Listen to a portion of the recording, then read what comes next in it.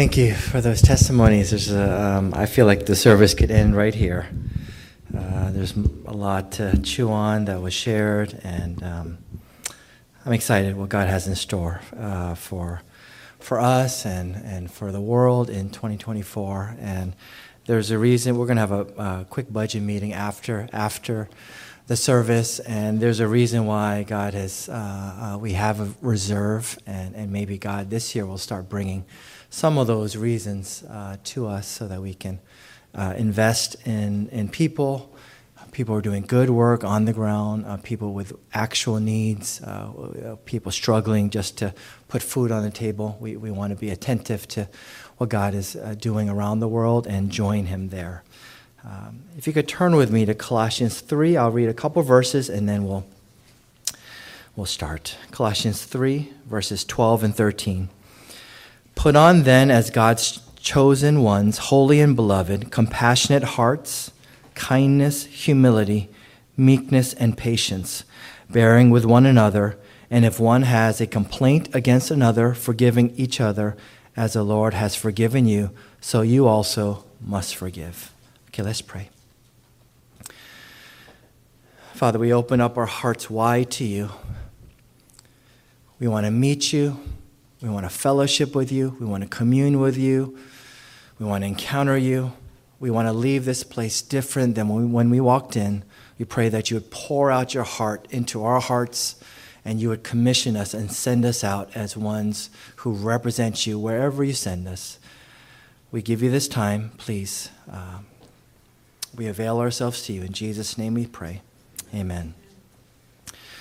Well, we started out this year with the two greatest commandments, and I think that's a great place for any Christian, any church to start, to love the Lord, our God, with all our heart, soul, mind, and strength, and to love our neighbors as ourselves. And the prior verse is the Lord is one, and so we know it's God the Father.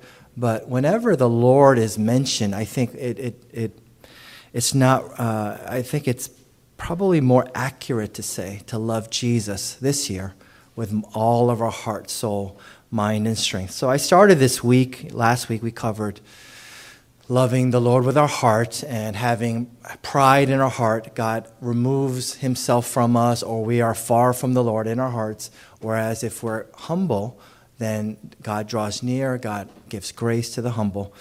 This week, I've been asking a set of questions, like how do I love Jesus with my soul? More specifically, with my affections. And how do we stir up our affections for Christ? And so I was kind of sitting there most of the week, and I think the Lord answered that, but he answered it in a different way. And forgive me if this message is a little unorganized, but I feel like it is the Lord's answer to those questions and maybe a set of new questions. The first thing the Lord showed me as I was thinking about those questions and asking him is love flows from God to us and then from us to the world. And it's hard to evaluate, like how are we doing with Jesus? But it's easy to evaluate how we're doing with other people. And so if there's something not right in our interactions with those closest to us, with our coworkers, with strangers, with people that we like, we're very good to, but people who don't fit like this box, we're not good to. And so this inconsistency in our relationships, what does that reveal about our heart, even unto the Lord? And I think there is a relationship, and I hope the Lord, He unpacks for us and clarifies for us what is the relationship between our heart and our soul. It seems to me the heart is the door, the affections and the emotions that come from the soul flow from there. And I think there are states of our heart, and God gave me a picture of two cups. One is God's heart, and the other, and represented by the first cup, the second cup is our heart. And it's like if you imagine transferring liquids from one cup to another, one is like it's the boba, that seal. Like you pour in, but that boba cup is sealed, and so it's just going to spill all over the place. And so that's a heart that is utterly closed off from God. And so even if God is pouring out, it's like not a drop is getting in to that cup. Then you have the little coffee stirrer with the two small little holes. And imagine if that's what you're using to transfer from God's heart to us, how slow of a process that is. So God's heart is available and it's like pouring out, but it's like just trickling in because it's the restriction of the heart. It's not open wide. It's just down to that little stir for coffee. And then there's a larger straw, the boba straw, which you can even fit a large boba through. And so that flow is a little bit better. But the absolute best is if the cup is fully open, the heart is open wide, God just pours in. It all comes in. And I think that is what the Lord wants. He wants a heart that is wide open. What causes the flow of God's heart, His love, and His affection toward us to slow down, to trickle, and even to stop altogether? I think there are things related to our upbringing, things related to trauma, our parents, betrayal, and often even betrayal in the church, which is hard to figure out like why that happened, because you felt like this was the Lord led you here and it was God's people, and then this kind of fracture and division and abuse happened. There's bitterness, there's unforgiveness. And just to give a couple verses, Hebrews 12, verse 15. See to it that no one fails to obtain the grace of God, that no root of bitterness springs up and causes trouble, and by it many become defiled. And this root of bitterness, it's a two-way blockage. Not only does that bitterness affect your relationship with other people, how you view them, it defiles everything that comes out. It also blocks and it causes you to not obtain the grace of God. And so bitterness is a big deal. Unforgiveness is a big deal. Like the Matthew 18, the parable of the unforgiving servant. The master is just pouring out forgiveness. All your debts are cleared. And then as soon as that happens, this person goes to somebody else who owes them just a little bit of money and is demanding payment. And God says, that's not the kind of heart that I just showed you. Why are you not reflecting my heart to your servant? And then 2 Corinthians 6, verse 11. We have spoken freely to you, Corinthians. Our heart is wide open. You are not restricted by us, but you are restricted in your own affections. In return, I speak as to children. Widen your hearts also. And Paul, he planted the Corinthian church.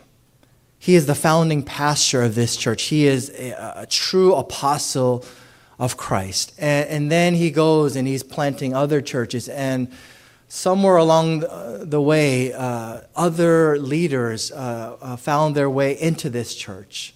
And I would label them as counterfeit apostles. They are false apostles. And they have some impressive gifts. Some have supernatural gifts. And so some people are saying in the Corinthian church, I follow Cephas, I follow Apollos, he speaks better than your guy. And there's divisions in this church, and there's false apostles that are trickling in. And these false apostles cause the Corinthians, the brothers and sisters there, their hearts to close toward Paul.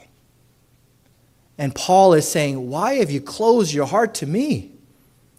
If you're this is how confident Paul is that he is a true apostle. He says, if you close your heart to me, you're in trouble because you're closing your heart to the very heart of God. And so this is a big deal. Why are you closing your heart? That happens, sadly, in churches where there's a lot of affection for one another in that one local church. To everybody else outside of that local church, there is zero affection. Like, you're not part of us. A lot of churches operate like it's just me and my tribe, and we can also fall into that danger. We just love well here. There's a lot of affection. We look forward to seeing each other on Sunday, but outside of this little group, I wondered, does that same affection flow? Does this heart, this soul, this emotion, does it show consistently to other people. There's two opposing ideas in this 2 Corinthians 6. One is open your hearts wide in your hearts. And the opposite is, why are you restricting it? It's like it's an open cup. Now you're just a little hole like a boba straw can fit, then a little coffee stir. Eventually, you're just sealing it. And that's not how the people of God should be, even to other people outside of the church, even to non-believers. Our hearts should be wide, and we should have compassion. We should have love for everybody, and not just limited to just me and my kids or just me and my church, and forget about everybody else.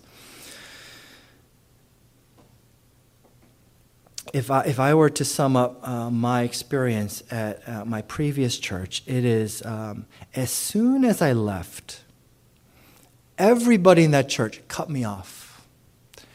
And at the time, I did not realize what kind of damage that had on my soul. But now, the Lord, He's starting to reveal more. It's like, yeah, those people cut you off, and you cut them off as well. It was a mutual cutting off. And that is not that was not the right way to respond for me. Like, they can cut me off, that's fine, but my heart toward them should still be tender. I should still have compassion for them. I should still pray for these people instead of saying, well, you hurt me, you betrayed me, I'm gonna preserve myself, I'm gonna cut you off. I'm restricting my heart, and I'm only gonna love certain people. You reject me, I reject you. That kind of a heart, the Lord, He does not want in His church. So the Lord, He gave me a word study this week, and it's around this idea of affection and compassion. And there's Philippians 1, verse 8. For God is my witness, how I yearn for you all with the affection of Christ Jesus. So Paul is saying this to the Philippian church. Whose affection is it? Is it Paul's affection? Is it Jesus' affection? You can't tell, right? He actually says the affection of Christ Jesus. But it's Paul's affection, but the source of that affection is Jesus Christ. It's God's heart being poured out into Paul. That heart being reflected, flowing out to the Philippians. And this is a weird word in the Greek. I can't even pronounce it. It's like splagchinon, some strange word. And the Bible is very descriptive. It's affection, but it's like the inward parts. It's your heart, it's your lungs, it's your liver, it's your bowels, it's your intestines. It's coming out of there, this compassion. It's very descriptive, this affection. It's like a deep emotion. This is like gut level compassion. This is not just, I like this person. No, it's like this something is coming out and I'm feeling it. It's so visceral, so deep. And the Greek poets, this is part of the biblical definition. They mention these poets, and so I'll talk about it briefly. It says this seat of the emotions, it goes in two tracks. One track is anger. And if you've ever been angry, you feel it in your lungs. You feel it in your liver. You feel it in your bowels. You feel it in your intestines. Like, I think that one, we're very accustomed to knowing what the Bible is describing. This bowel movement of emotion and compassion. Like the anger, it just swirls all in you. It comes out of you. To me, it's too familiar of a feeling. It's not right. I should not be so like an expert at this. That's the kind of track that God says, okay, that's one track and this anger. But if you know the heart of God, that's not the track you want to be on. The gut level, bowel movement kind of feeling, liver, lungs, is not the anger, but it's this compassion. It's this affection for people. that you feel, and you don't know where it comes from. It doesn't come from you, really. It is the affection of Christ. That is just, you feel it. 1 John 3, it mentions a brother in need. And you close down your heart. You shut it off so that you don't have to meet that brother's need. It's like the compassion, it should flow to, oh, you have a need, let me pay for something because you obviously need help.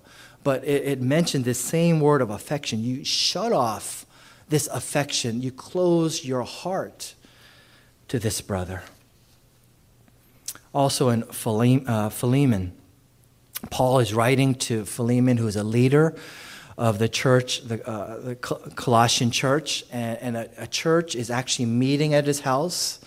And so some people might think, well, if you meet at your house, that's not a church. That's not true.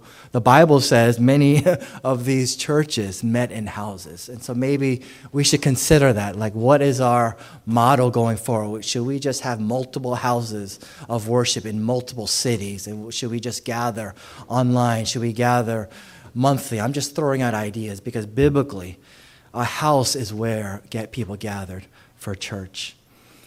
And he says in verse 8 of Philemon 1, accordingly, though I am bold enough in Christ to command you to do what is required, yet for love's sake I prefer to appeal to you. I, Paul, an old man, and now a prisoner also for Christ Jesus, I appeal to you for my child Onesimus, whose father I became in my imprisonment. Formerly he was useless to you, but now he is indeed useful to you and to me. I am sending him back to you, sending my very heart. It's that same word, this deep compassion that moves in our lungs. I'm sending you my heart. I would have been glad to keep him with me in order that he might serve me on your behalf during my imprisonment for the gospel, but I prefer to do nothing without your consent in order that your goodness might not be by compulsion, but of your own accord. And then it says in verse 17, so if you consider me your partner, receive him as you would receive me. If he has wronged you at all or owes you anything, charge that to my account. I, Paul, write this with my own hand. I will repay it, to say nothing of your owing me, even your own self. Yes, brother, I want some benefit from you in the Lord. Refresh my heart in Christ. So 3 times he uses this gut-level compassion, this heart.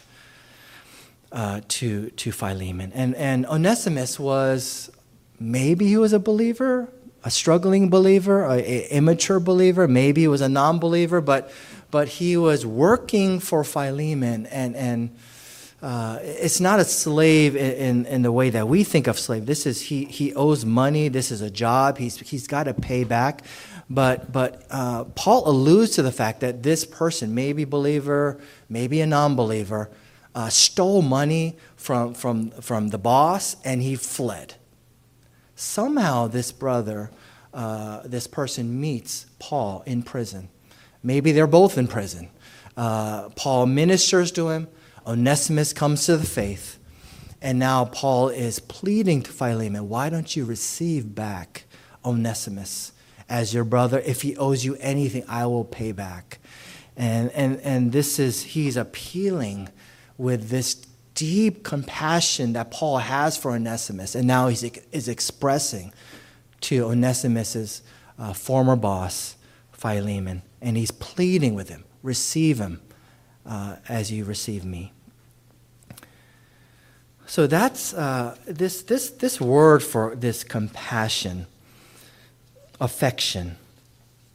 It occurs 11 times in Scripture.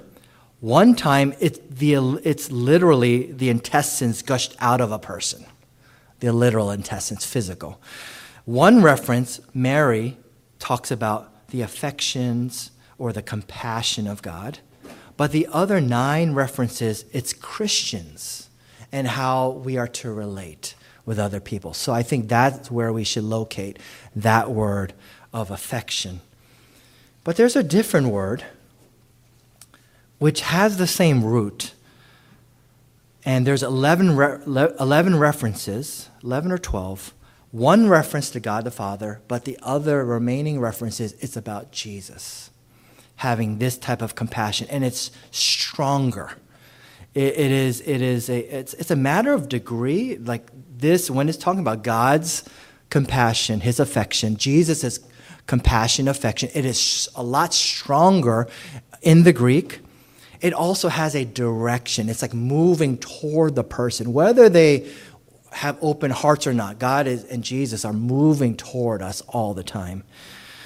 Like Matthew 9, verse 36, when Jesus looks at a crowd, we read in the English, he had compassion. That's too weak of a word. It's like his bowels are moving, his gut is wrenched, his lungs, he feels this deep compassion for the crowds. Because he says they are harassed and they're helpless. They're like sheep without a shepherd. Let me teach them. Let me feed them. That's his heart.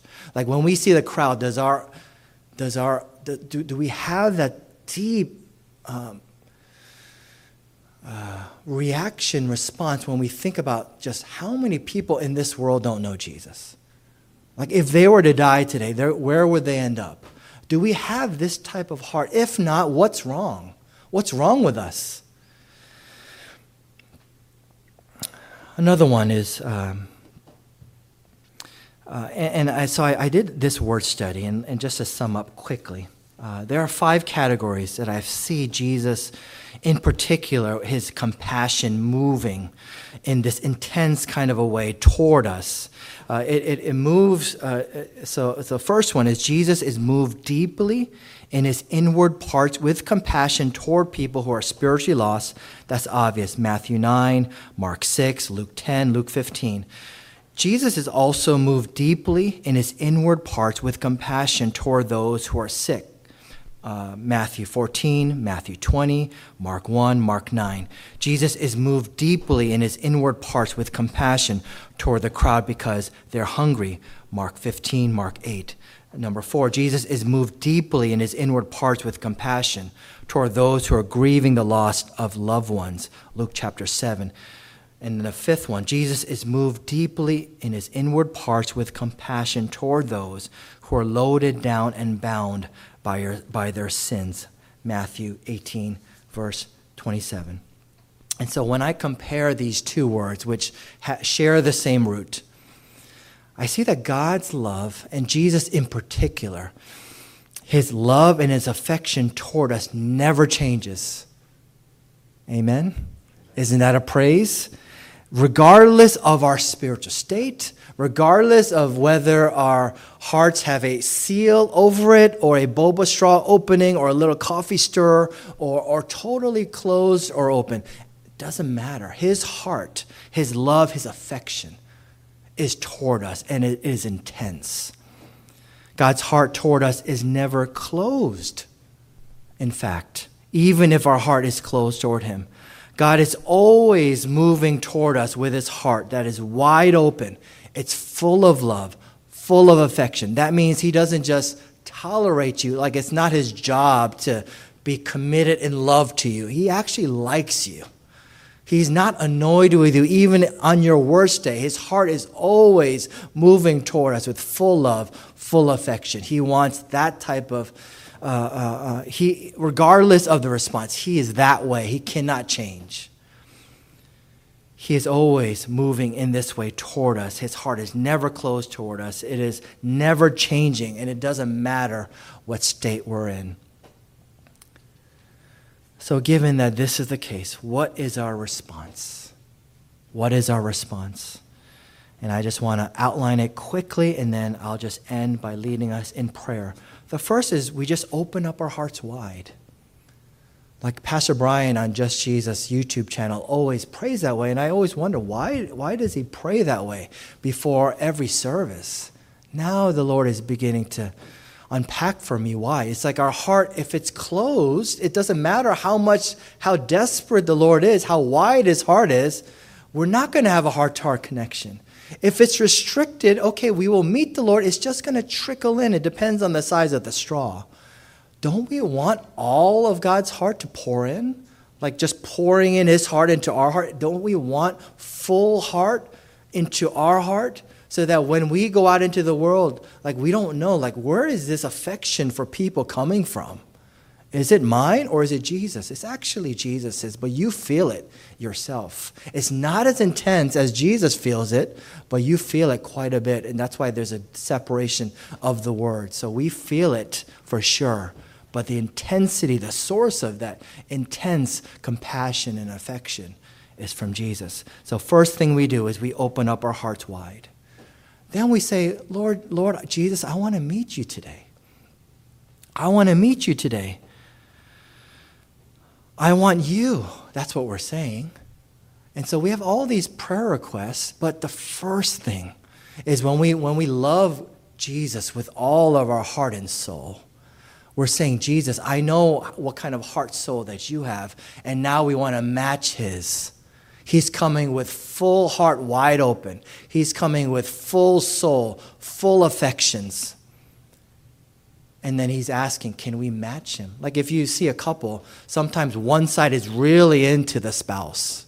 The other person is kind of mildly curious or, tolerating. That just doesn't bode well for that relationship. You want two people to match in terms of their love, their affections.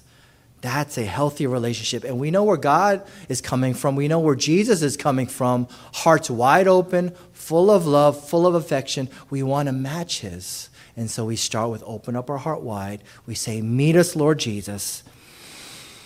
And we declare that we want you. Before we ask all the other requests, of course we have many requests for our loved ones, provision, all the things that we have to attend to in any given day. But we want to start with, Lord Jesus, I want you. I want you. I don't need anything you give to me more than I want you. And so we're stirring up our affections for Jesus. And we're trying to match his heart and his soul toward us. Then we ask him to change us, and this is a picture of his heart pouring into ours. And as you see his heart pouring in, God through the Spirit is going to start convicting you at that point of where his heart and our heart are not matching, where his soul and our soul is not matching, and then we just repent. Lord, I closed off my heart to others, to my parents. I thought I was justified to harbor bitterness against this church leader. I only love this type of person. I'm very partial. I only have affection for these type of people who treat me well, but these other people, I have zero compassion. My heart is utterly closed. I have zero pity. I don't pray for them. They're spiritually lost. I don't ever pray for them. My heart doesn't go to them. I've restricted it to a small subset of people. And Father, forgive me. I've done it to you, Lord Jesus, as well. And I'm not obtaining grace that you have for me. And so there's a lot here as the Holy Spirit convicts us. And then we're asking, when we're saying change me, we're asking God for his heart. We're really asking for his heart. And then we trust that if this is the regular attitude of our prayer and God starts changing us, how do we know we've been changed? Is when we leave the prayer and we meet all kinds of people throughout our day. People we love, like naturally. People we click with naturally. It's easy to show affection. People we don't click with. People whose personality is so different. People who are non-believers. People who mistreat us. What is our heart toward them? If we're consistent with everybody, that is a proof that our hearts have changed. Okay, and I want to lead you now through a time of prayer. So please pray with me.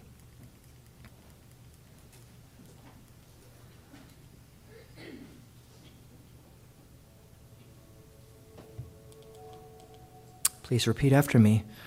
Father, I come before you.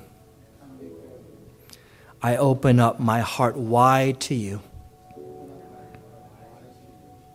Lord Jesus, please meet me. I want you. I don't need all the things that you can give to me more than I need you. Change me, Lord. Change my heart. Change my soul. I am so sorry for closing my heart to so many people. I'm so sorry for allowing a root of bitterness to grow in my heart. I'm so sorry for harboring unforgiveness in my heart. I'm so sorry for allowing anger and annoyance for being my dominant emotion.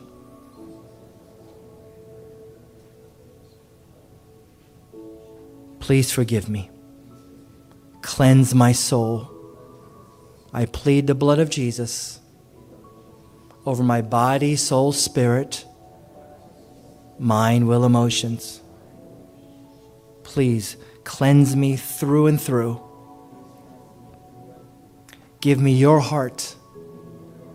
I'm tired of living from my heart and my soul. I ask for your heart and your soul, Lord Jesus.